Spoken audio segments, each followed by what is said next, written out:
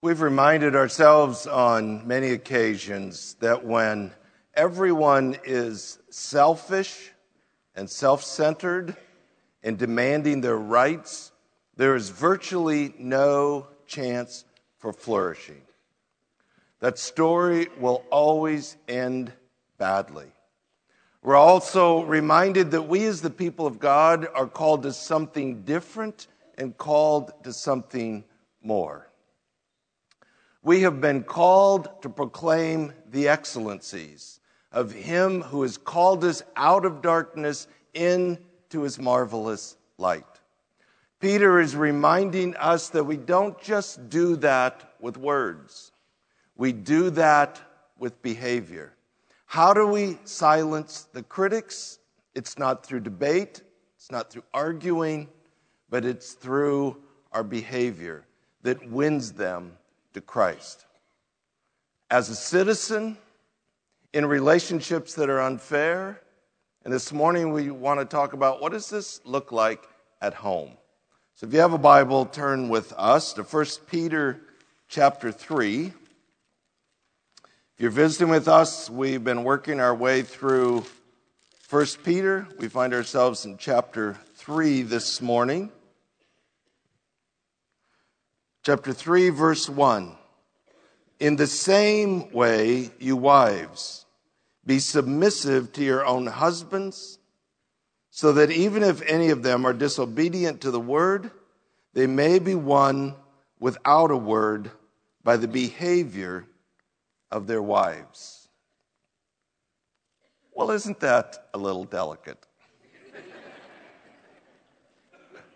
Well, let's talk about that and kind of make sure we get off on the right foot here. It's really important to understand the historical context, what was going on, and why Peter is saying what he's saying. So first of all, it's worth noting it starts in the same way. What that's referring to is we have been told that, yes, we are free in Christ, but we're not free to sin. We're not free to rebel. We're free to be a bond slave to Christ, which means we're free to surrender and submit in order to accomplish the mission or the calling which we have been given. So we've all been called to be submissive to government, to be surrendered and submissive in relationships that are even unfair.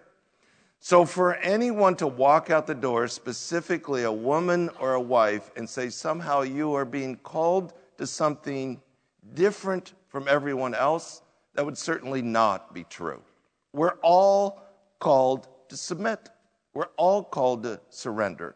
What God is asking of a wife is no different than what He's asking of a husband or anyone else. But it's helpful to understand the context into which these words are given.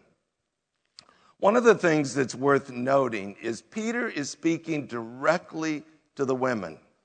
Now, that may not impress us, but to understand in a first century culture that was almost unheard of. Philosophers and teachers did not teach women. So already Peter is breaking through some of the cultural codes, and he is actually speaking directly to the women, which is an act of honoring them. The text tells us that some of these husbands are disobedient to the word, meaning they are unbelievers. So imagine the scenario. There is a couple where the wife comes to faith in Jesus. In a first century Roman marriage, there was what they referred to as the household order. One of the ways that Rome controlled the empire was they had certain expectations in a community and certain expectations in a marriage. It was the man's responsibility to control his home, was the wife's responsibility to be in submission to that, even to the degree that women were considered to be wife was considered to be the husband's property. And so she was not really to have friendships or relationships outside of his relationships.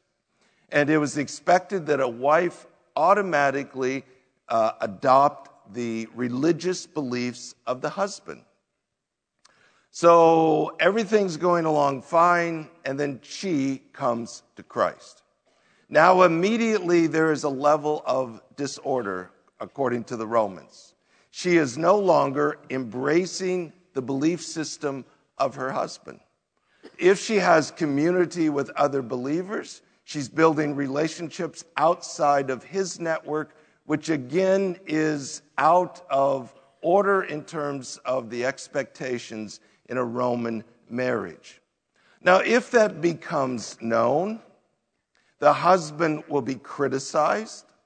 The husband will be publicly shamed. If the husband is in business, it would probably cost him business. It would disqualify him from certain honors and positions in the community.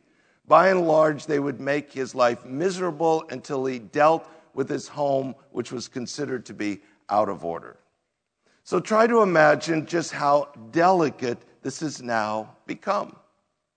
Imagine what it would be like for a Muslim couple living in Iran, and the wife comes to faith in Jesus. Try to imagine how delicate that would be for her husband, for her children. If she does not conduct herself wisely, the potential ramifications could be severe, even dangerous. So this is the kind of situation in which these wives find themselves. We've already dealt with the idea that the Christians were being slandered. A big part of the slander is that their Christianity made them rebellious. Rebellious against the government, rebellious against the Caesar, rebellious against the religious establishment, rebellious against the home order. So we've been told already that the way to silence the critics, those that slander, is by choosing to do good or to do right. And it takes a careful amount of thought and skill and strategy in a very delicate situation, or this could all end badly. That's kind of the idea behind this text. This text is not intended to teach the biblical overview of marriage. You have to find that other places. This is dealing with a very specific situation. They are foreigners, they are aliens and strangers living in a foreign land with no real rights. They are undergoing a degree of persecution as Christians. That persecution is about to ramp up dramatically. And in the midst of all of this, this is a very delicate situation. So the idea is not just how does the wife survive, but how does she win her husband to Christ? So the text says, it's not words, it's behavior, that they may be won without a word by the behavior of their wives. Verse 2, as they observe your chaste and respectful behavior. The word chaste is a word that literally means without contamination, often referred to as moral purity, but it's really more than that. It's kind of free from any contaminated behaviors, whether that's manipulation, whether that's kind of a passive-aggressive behavior, if there's kind of a hidden agenda. It's really free from all of that. It's just genuinely seeking to be a good wife. Now stop and think about how delicate these dynamics are. This couple's going along, and from the husband's perspective, everything seems fine. Then she comes to Christ.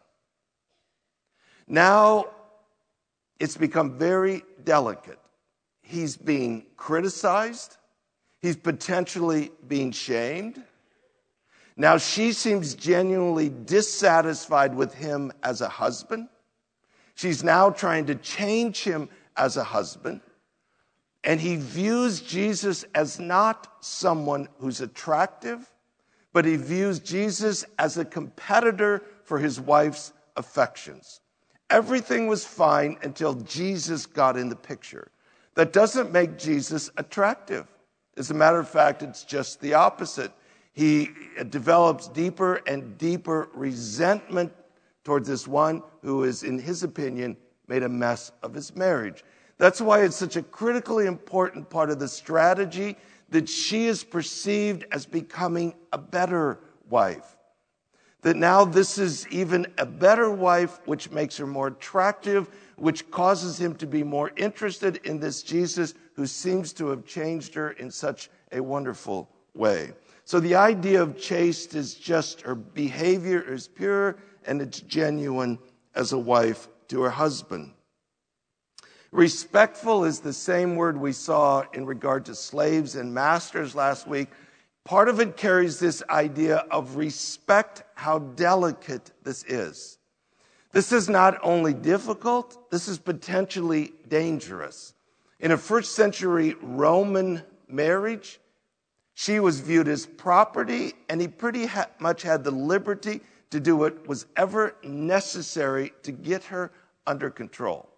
So both to her and her fellow Christians, respect the potential for disaster if this is not handled carefully. That's the idea there. Verse 3, your adornment must not be merely external, braiding the hair and wearing gold jewelry or putting on dresses, but let it be the hidden person of the heart with the imperishable quality of a gentle and quiet spirit, which is precious or valued in the sight of God. In the first century, just like the 21st century, it wasn't uncommon that women would use their externals to try to control their man. It was a very common part of the culture. So perhaps part of the temptation for these women to somehow influence their man, even to Christ, was through an overemphasis on the external. But what Peter is saying is ultimately what's been radically changed in you is not on the outside, but it's what's on the inside. And it's what's on the inside that will provide what is necessary to win his heart to Jesus. So it's not saying that the outside is unimportant. It's just saying that the emphasis, the focus should be on the internal character, what's really been radically changed by the power of Jesus. It's interesting that it refers to that as the imperishable quality. The literal means the unfading quality. Some of the most insecure women I know are women that are physically very beautiful because there's a sense in which they know this will fade away. If they've gotten their value on the basis of external beauty, there is a reality year by year, it's going away. And then what will I have left to give me value? There is this wonderful truth that what matters most is what's on the inside. And it's not a fading glory. It's something that just becomes stronger and more attractive as the years go by. And that's in essence what Peter has said. He describes it as gentle and quiet spirit. It's really important that you don't misunderstand those terms. The terms do not mean mousy and mild. Some of you ladies simply weren't made that way. Good for you.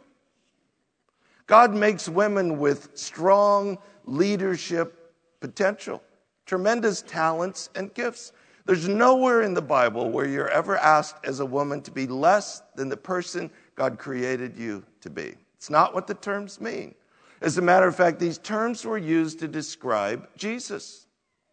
The idea of gentle is the Greek word that's sometimes translated meek. Blessed are the meek, for they shall inherit the earth. It's the same word. It's a term that means strength that is brought under control. It was a term that was used to describe a horse that had been broken to the bit. 1,200 pounds of raw power that is now useful in the hands of an owner because the horse's power has been brought under control. The best way to think about it is to think about who you are as the person God's made you to be. And what would it look like for those talents and those strengths and those qualities to be brought under control so that you partner with your husband in a way that is productive, in a way that will influence him toward Christ? Quiet has nothing to do with volume. It has nothing to do with whether you're an introvert or an extrovert. It isn't saying if God made you to be a talker, you need to not talk so much. It doesn't have anything to do with that. It has to do with someone who is a peacemaker.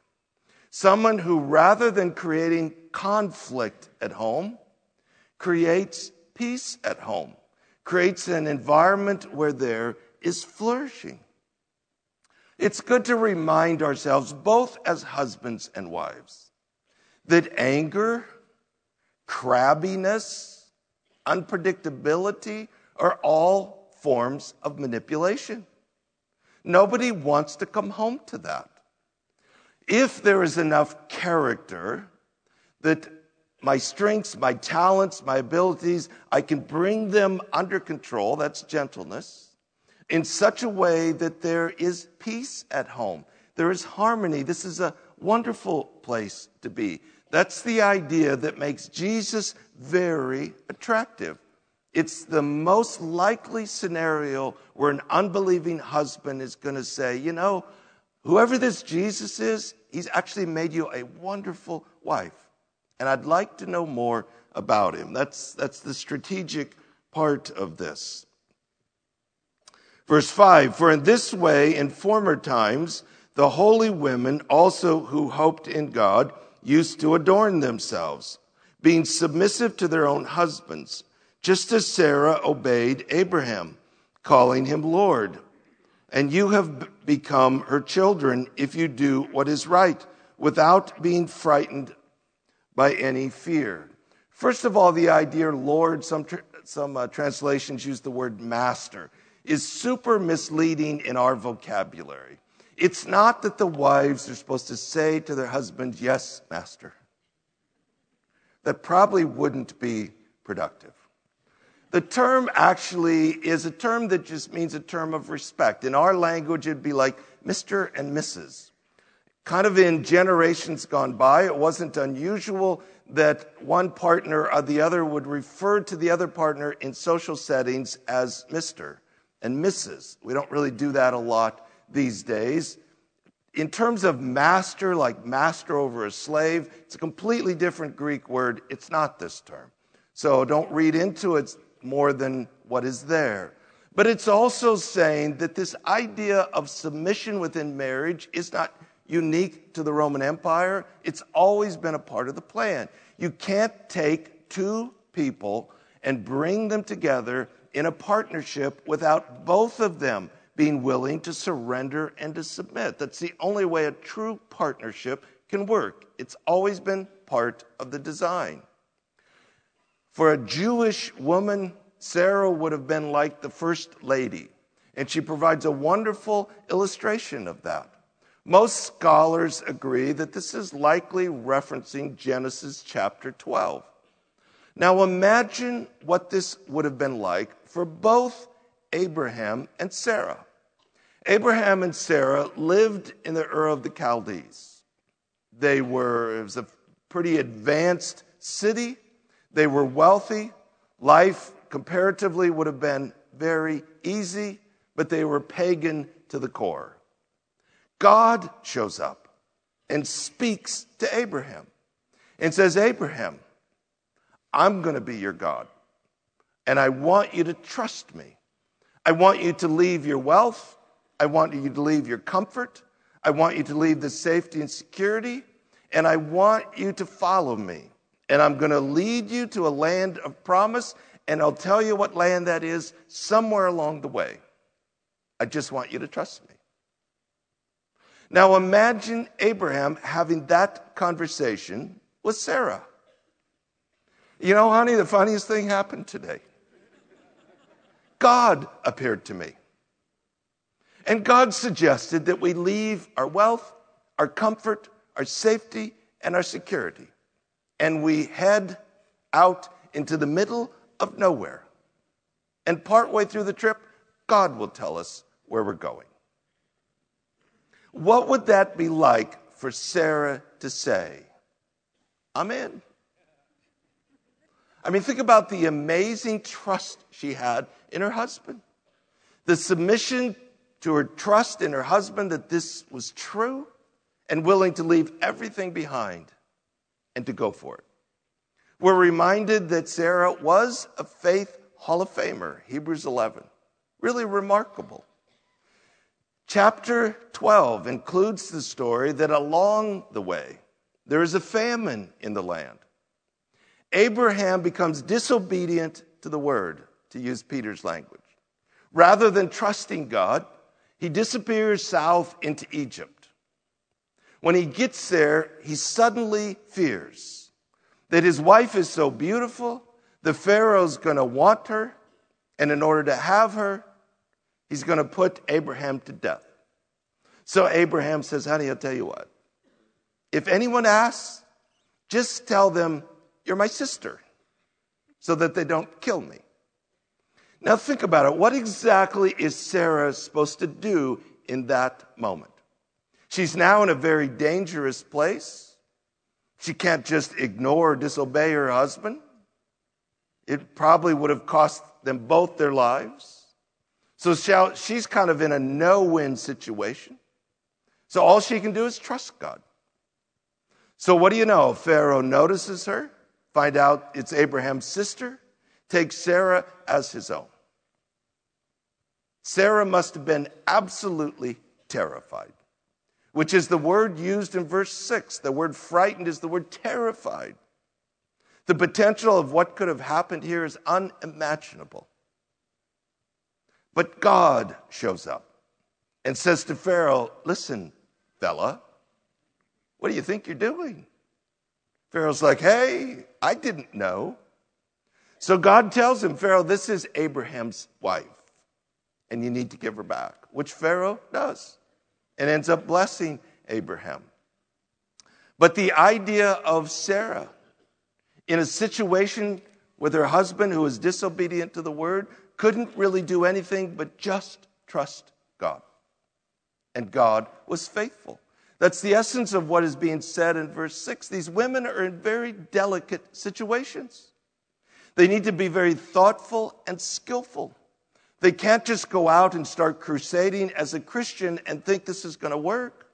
Again, it's really helpful to kind of position this as a Muslim couple in Iran. And the wife comes to faith in Jesus.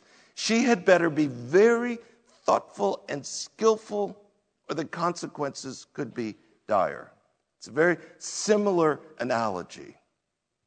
So obviously we are in 21st century America, not first century Rome. Lots of differences. It's very important to understand the text is not saying that a wife should be submissive in an abusive relationship and just roll over and take it. Sadly, this text has been used to teach that far too many times. Women in the first century had few options. Women in a 21st century America do.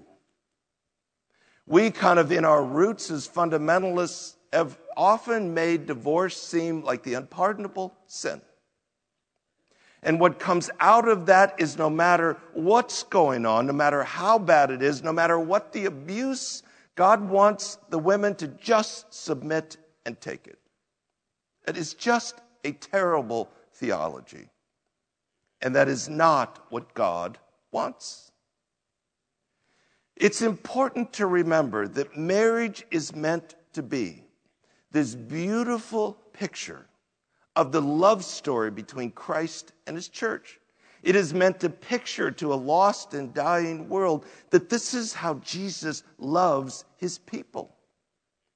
But when one or the other or both partners are disobedient to the word, and the marriage becomes abusive and dysfunctional, rather than it being a beautiful picture of the love story between Christ and his his church, it becomes a mockery of everything we're about as the people of God. What we were essentially often saying as fundamentalists is, as long as there's not divorce, then we overlook the mockery. And I wonder, where do we get that in the scriptures? At some point, we as the people of God take the mockery seriously. This is doing great damage to the reputation of Christ. And in a 21st century America, sometimes we come together and say, the mockery must end. It's doing too much damage to the cause of Christ. And the Bible makes provisions to put an end to the mockery. These are difficult, complicated life decisions that should never be made without some sort of guidance and counsel. But it's critically important we understand. This text should never be used to suggest that those in abusive relationships just submit and take it. That has never been the heart of God. Verse 7 then deals with the husbands. Some of you ladies might say, we had 6 verses. He's got 1. Well, first of all, the number of verses is kind of irrelevant, so we'll put that in that's silly category. But also understand the women were in the most dangerous and delicate part of this equation. It's interesting, Peter doesn't get real specific, kind of gives principles. Every situation's different. They need to be thoughtful and strategic. But what Peter says in verse 7 for a first century Roman culture was absolutely radical. He says, you husbands, in the same way. Now don't miss that again. In the same way is a reference to the submission and surrender that defines us all as citizens, with the discussion about slaves and masters, now the discussion within the home.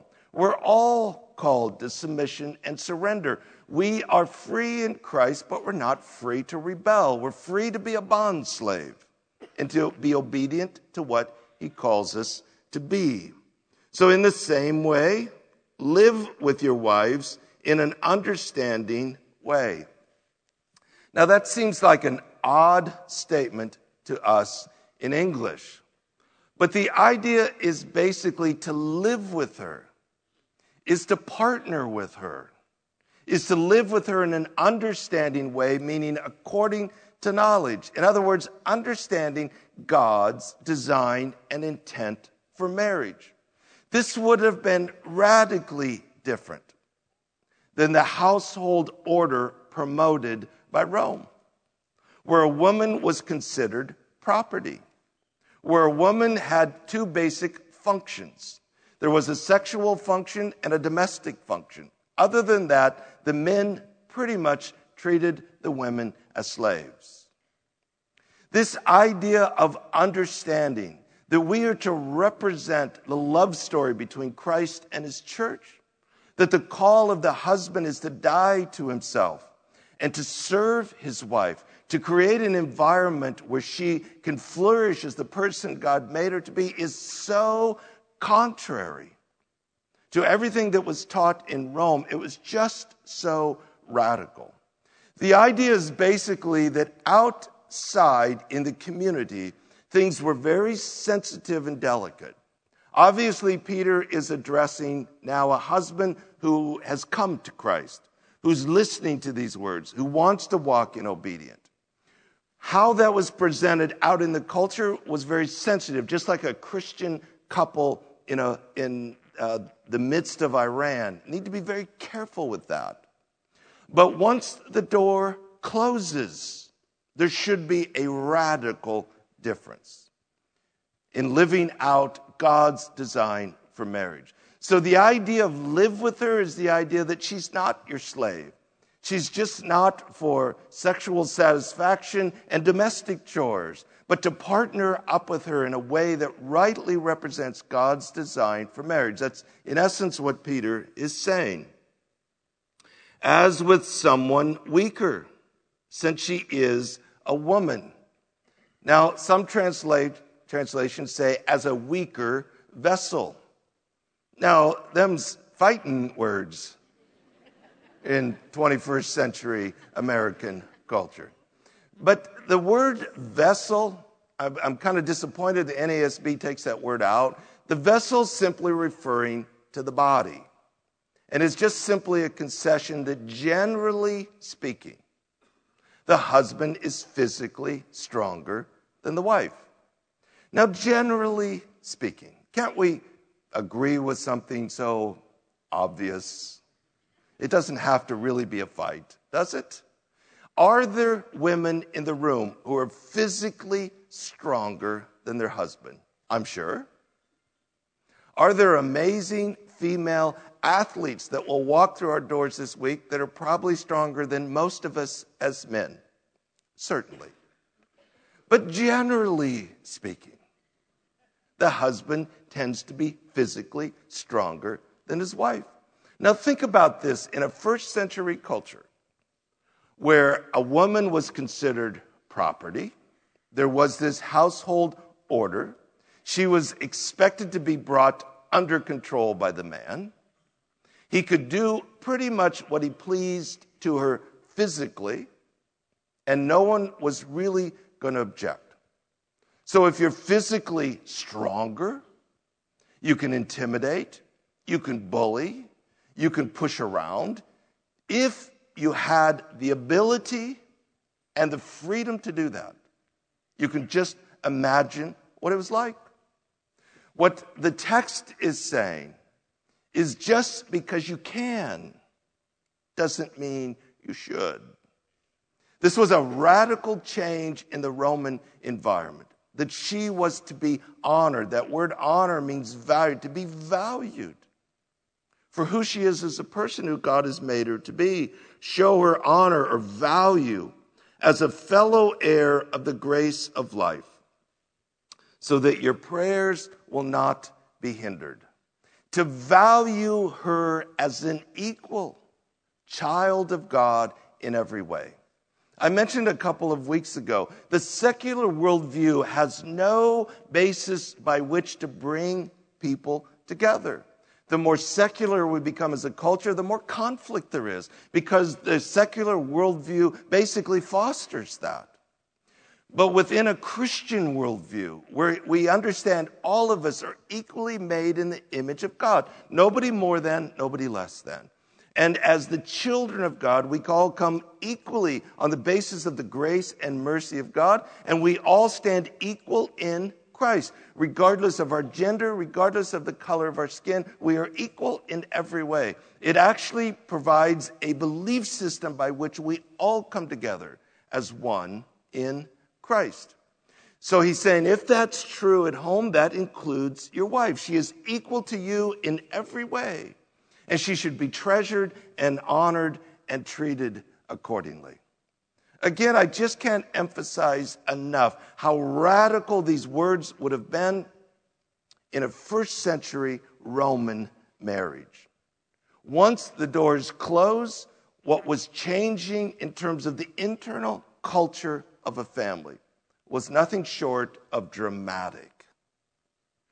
God is so serious about this that Peter says something that is rarely said in the scriptures. He ends verse 7 by saying, men, just know this. If you're not willing to listen to me on this, God says, then I'm not willing to listen to you. It's very rare that the scriptures say your prayers will be hindered. But the essence is, if we as men and husbands aren't willing to listen to God, God says, then I'm not going to listen to you. It's very strong language. Radical change in the first century Roman husbands and their view of marriage. Now, regardless of who we are this morning, single, married, whatever your story, the principles apply. We all live lives of submission and surrender as bond slaves of God.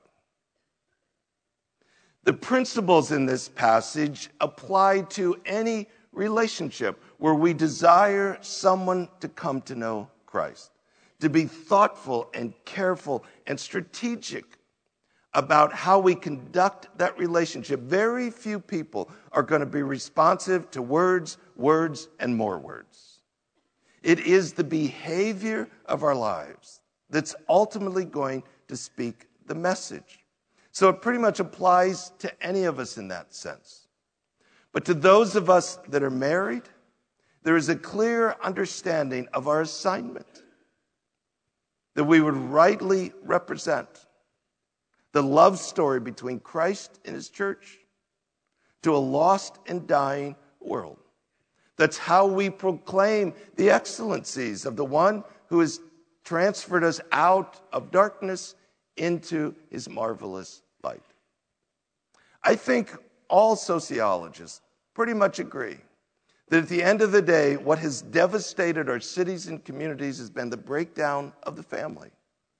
And as the family has grown dysfunctional and fallen apart, it has bled out into the greater community, and the consequences are obvious. Which again is informative that the way back is not government or politics. The way back is a reestablishing of a family and what it means to be a healthy, secure family in order to rebuild a community. And there's no question that the scriptures are clear. That must start with us as the people of God, as we bring healing and redemption and restoration to what it means to be a husband and wife in Christ. Our Father, we celebrate that we are your children. We are your people. But we again soberly acknowledge that comes with a calling. It comes with a responsibility. That we conduct ourselves in a way that makes Jesus attractive to a lost and dying world. Lord, there's probably no place in our communities where there is more pain and hurt and disillusionment and disappointment than within marriages and homes, which creates this remarkable potential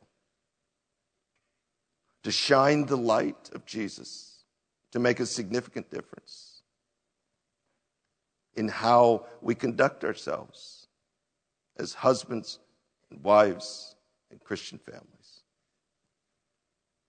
Lord, may that be true of us in Jesus' name. Amen.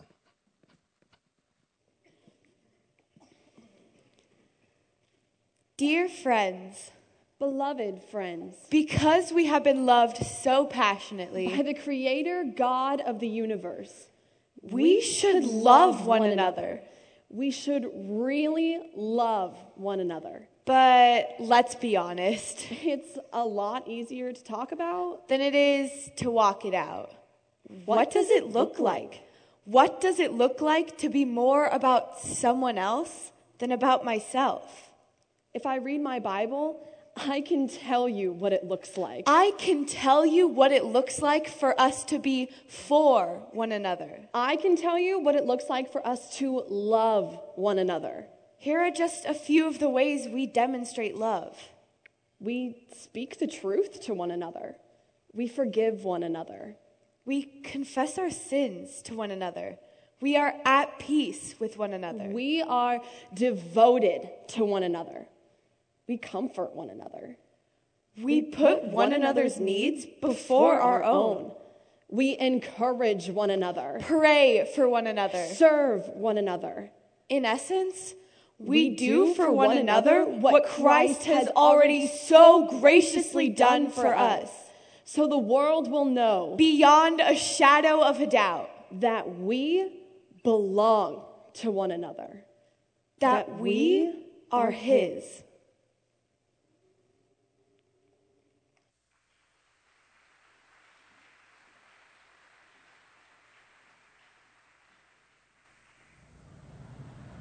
Everybody has a different story. I know lots of people who grew up with hurt and brokenness and pain. Their families were really messed up, and that's not my story. I had a mom and a dad who loved me and my brother and sister. They loved each other, they loved Jesus, and they taught us about Jesus, and that provided an incredible amount of security growing up. But regardless of where our story starts, we're still given a decision and a choice. My story is a story of pursuit. In our lives, we pursue lots of things: security, money, love, but we're all trying to fill an emptiness inside. I'm not sure why the hole was there for me, but I know what I chose to fill it with. About the time that I turned 17, there began to be a lot of conflict between my parents and I. And I made a choice to leave, and I ran. And I surrounded myself with friends who encouraged me to continue running. When I tried drinking for the first time, it was a little bit fun, a little bit scary. Started in my 20s, moved into my 30s. The need to medicate my pain increased. I began using drugs, and things began to spiral out of control. The thing was, I never looked for a solution. I always looked for another Band-Aid to medicate the pain. And the thing was, the problem's in here and in here. I got married, we had children, and I still was not capable of being in a relationship. Things got worse. We got divorced. Shortly after that, social services showed up at my home, escorted by the police, to remove my children from my care. And you would think as a mom that I would have found my surrender there and done whatever I needed to do to be a good mother to my children. But that's not how I thought. I thought, this is freedom. Now I can do whatever I want to do without the responsibility of caring for my kids. And in that time, the bar kept getting lower and lower about what I was willing to do to get what I thought I wanted. And I found myself homeless and in dangerous, degrading, awful circumstances. I remember sitting in a car, alone in a parking lot, hurting, and it felt like it was a physical pain, and I feel like what I was experiencing was just a spiritual separation from Jesus. So like I've got this fear and desperation to do something different, and man, I'm grateful for the gift of desperation, because out of that desperation, I found willingness to quit running. God is really cool and works in some crazy ways. I was walking out of a 12-step meeting and ran into my family. And the last time that we had seen one another, it had not ended well. And I can't remember what we said, or the words that were spoken, but I do remember what I felt. And I felt like I was in the process of being home. And I knew that I was being held and loved. And it's just really hard to describe that feeling, but I know that I hadn't experienced it in a really long time. Jesus actually told a story in the Bible that's just like mine. It's about a son who ran away and messed everything up. But finally, he hit bottom, came to his senses, and made a plan to go back home. And he had this whole speech put together about how he had made mistakes and about how sorry he was. But while he was still a long way from home, his father saw him coming and ran hard for him, to embrace him and to welcome him home. And that's who Jesus is. He came to save us. He saved me when he took my sins on the cross, and he's saving me today. I'm not strung out. I'm not homeless. I get to be a mother to my children. I get to have relationships with people. And I get to love people back the way that Jesus loves me. All of our stories are different, but maybe not so much. If we aren't submitting, we're pursuing what we want. We're running. And all the while, Jesus is pursuing us. That's who he is. And sometimes the changes are immediate, and sometimes they're gradual. But he's always in pursuit. All I have to do is quit running and believe.